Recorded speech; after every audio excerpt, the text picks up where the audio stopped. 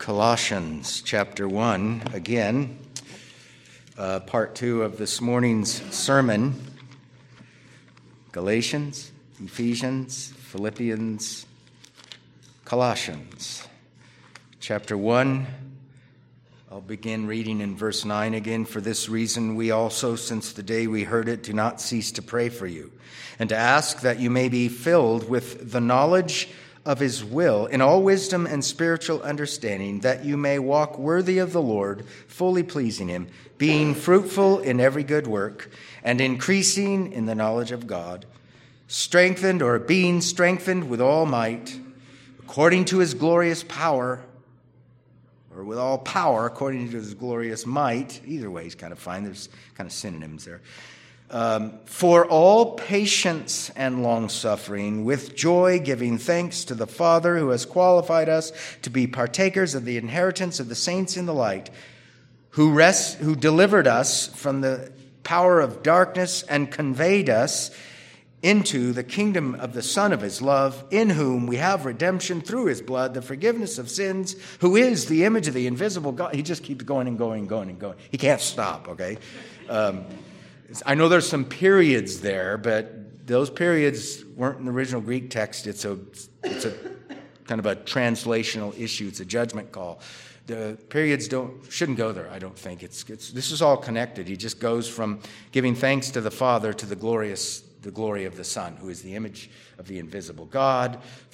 By him, through him, for him, all things were created, whether things in heaven or on the earth, visible or invisible. He's God, the Creator, who's become one of us. He's head of creation, and then he's head of the new creation, the church, down in verse 18. There's a mini exposition of that wonderful portion of Paul's epistle to the Colossians. Maybe some decade I can preach it here.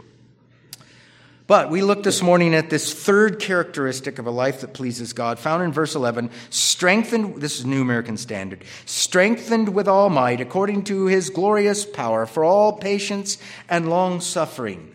Now, I preached, just to let you know, an old sermon. So it had the New American Standard text in it, and I was too lazy to put the New King James text in it. So if you're wondering, and you have a New King James, what's the different words? It was the New American Standard, which I think was a good translation in its own as well on this case. But what I did this morning was briefly, we looked at the action here, being strengthened, what it ain't, what it is.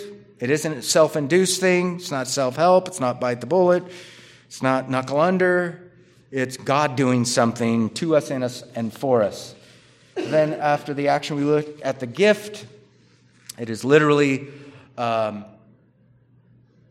with all power. I think that's a good translation.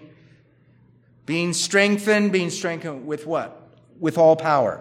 With all needed power is the way I put it. Not all power in the sense of a massive dose of strength, so now that you can leap buildings or something like that. Okay, all needed power. Everything we need at the point that we need it. The measure of the gift was according to the might of the glory of his glory. According to the might of his glory, that's kind of a literal translation there.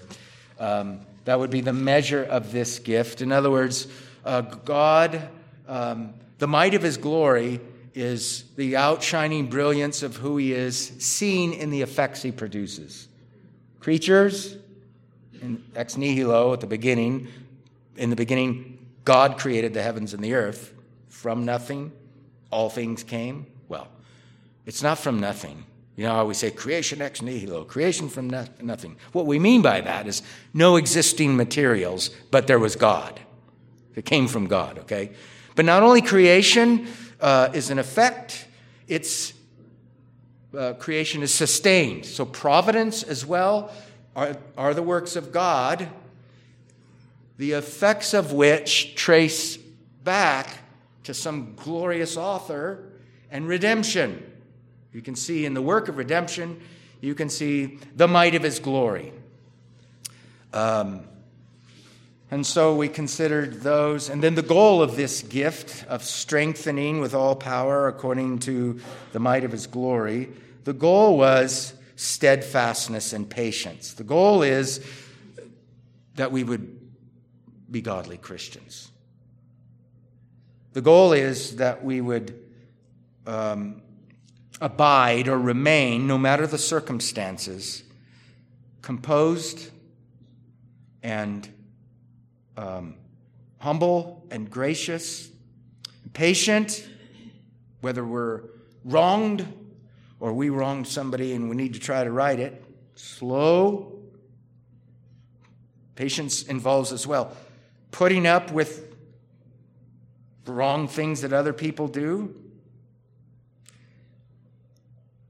not retaliating, restraining ourselves. Remember that text in 2 Timothy? No, at my first defense, were we talking about this morning? It's amazing. No one stood with me. If you're, a courageous Christian, you're going, Paul, if I was there, I would have stood with you. I don't know if I would have.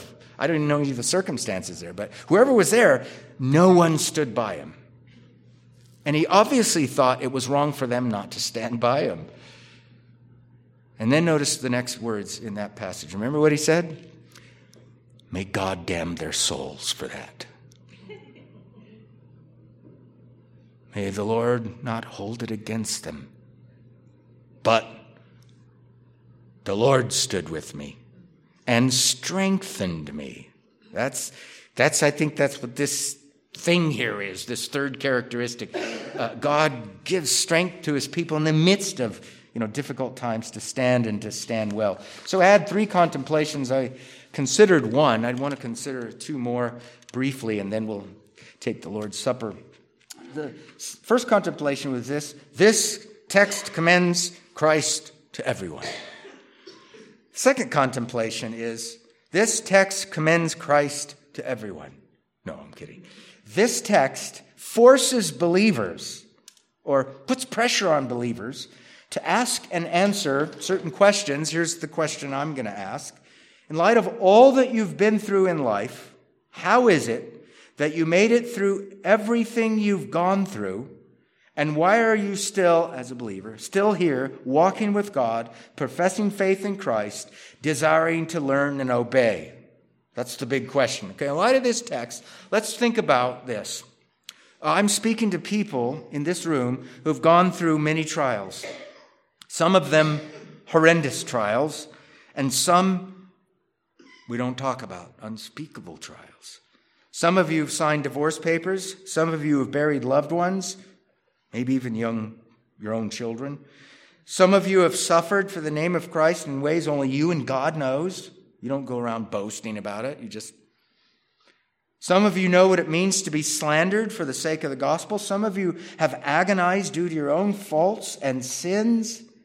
And this text, I'm saying, forces us to ask the question, how did I make it through all that, and why am I still here?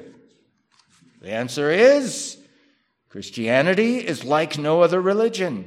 All other religions demand unaided human effort to get into the religion and unaided human effort to stay in the religion. And if you stay in those religions long enough, you might be okay at the end.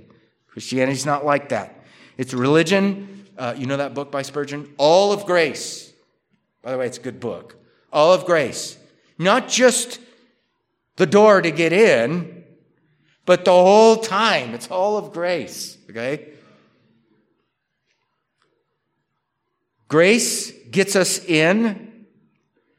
Grace, or gracious power, keeps us all the way to the end. We get in by grace, and we're kept by gracious power all the way to the end. But it's not that we don't exert effort ourselves, but we have to put it this way. All our efforts are laced with and impelled by the might of his glory, or the all power that he gives us. There's no such thing as unaided human effort that pleases God in the Christian life. God, I'm pleasing you all on my own.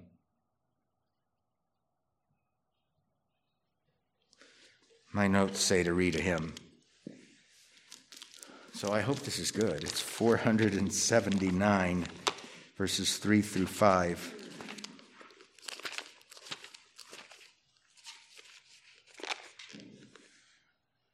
Shrink not, Christian, Christians, will ye yield? Will ye quit the painful field? Will ye flee in danger's hour? Know ye not your captain's power? That's that last line. What are you going to do? You're going to consider my captain's power. Line 4, let your drooping hearts be glad. March in heavenly armor clad. Will ye flee? Fight nor think the battle long. Victory soon shall tune your song. Line 5, let not sorrow dim your eye.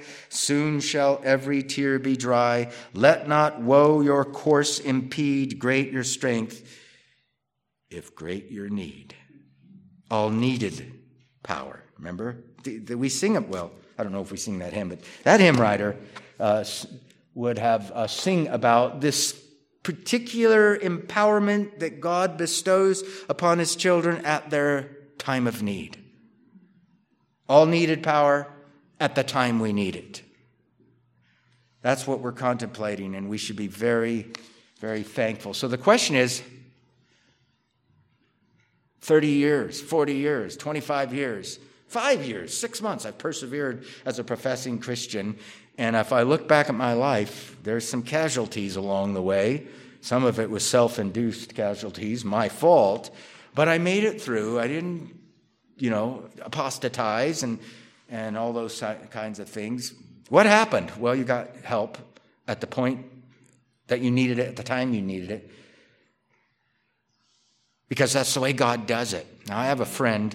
He's still a friend of mine. This is when we were back in Kentucky. Came over to our house one night, and they came over to our house a lot. And he was moping. And he kind of was that kind of guy. He would be really up one week and then really down the next week. And so I said, brother, what's troubling you? He said, I went to see Sister so-and-so. This lady in the church was dying of cancer. She was about maybe 60. Probably in her 50s, had adult children. Her husband was there. And I said, what was it like? He said, brother, I was so amazed at her cheerful countenance, her confidence in the promises of God, her composure, and her encouraging words to me. And I'm thinking, why are you so droopy then? He said, it made me ask the question of my own soul, have I ever really tasted of the grace of Christ? I said, why do you say that? He goes, because I don't have that kind of grace. I said, here's the line. You don't get that kind of grace until you need it. And I think it helped him. He's still persevering as a Christian. But I think that's what our text is. Our text isn't saying you get all this massive power to overcome, to slay all the giants in your life and, all those kinds of things. It is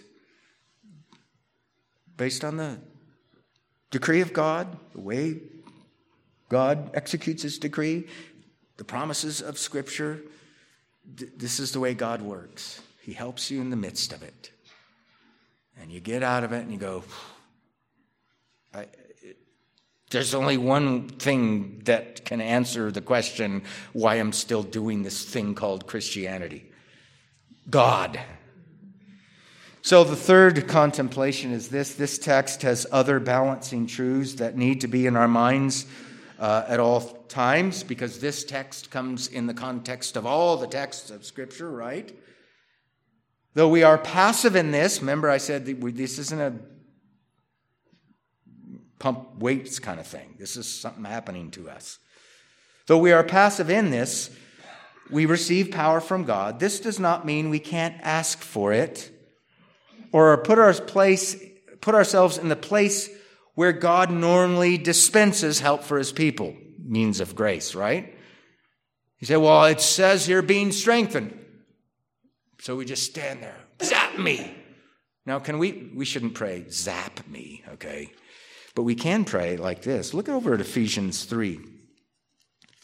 And I think our Lord actually teaches us this in different words, though. In 3:16, he's saying he's praying that he, God, would grant you, saints, according to the riches of his glory,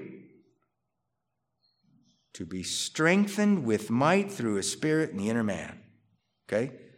Pray, Lord, give me the strength I need every day and at every point that I need it. Sometimes more than other times. And even in the midst of a pressure-filled situation, you can pray then. How about these words? If you, being evil, know how to give good gifts to your children, how much more will your heavenly Father give the Holy Spirit to those who ask? I think Paul's kind of saying the same thing. Not that you don't have the Holy Spirit and then you ask for it and you get it. What it is here is continue doing the work that you've already begun. And it's okay. We don't sit and wait for power. We pray for it. We ask for it. We fetch it, to be a Puritan, fetch it from God through the means ordained by God. Prayer is one of them. How does God change our souls? The Word of God,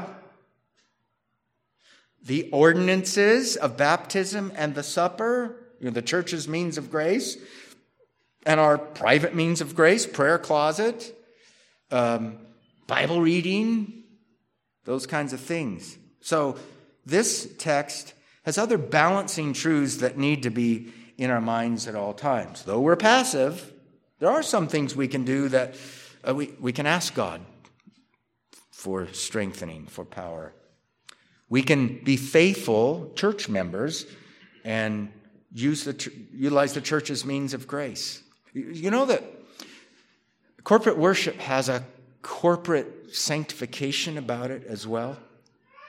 I see it sometimes, and I hear it. I wish it was every Lord's Day to the nth degree, but it isn't. But I know sometimes when God's using the preaching in more than one person's life, I can see it happening. We're enjoying that together. After messages, sometimes you either talk to your spouse or a brother or a sister, maybe not every week, but probably a lot of times, wow, that point on whatever, you do it with me, and it encourages me, and we experience all that stuff together. There's something good about that. There's something powerful about that. It's God using the ordained means to transform His people from one state of contemplative glory to another.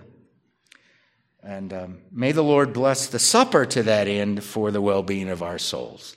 Let's pray. Lord, we thank you for this time of contemplating the truth of this being strengthened with all power according to the might of your glory for all steadfastness and patience. We need this because we're creatures, because we're sinners, and even though we're redeemed sinners, we have this competing, warring factor in our souls. Please fulfill your promises in our midst, and now bless the supper in order to fortify us, to strengthen us. We ask in Jesus' name, amen.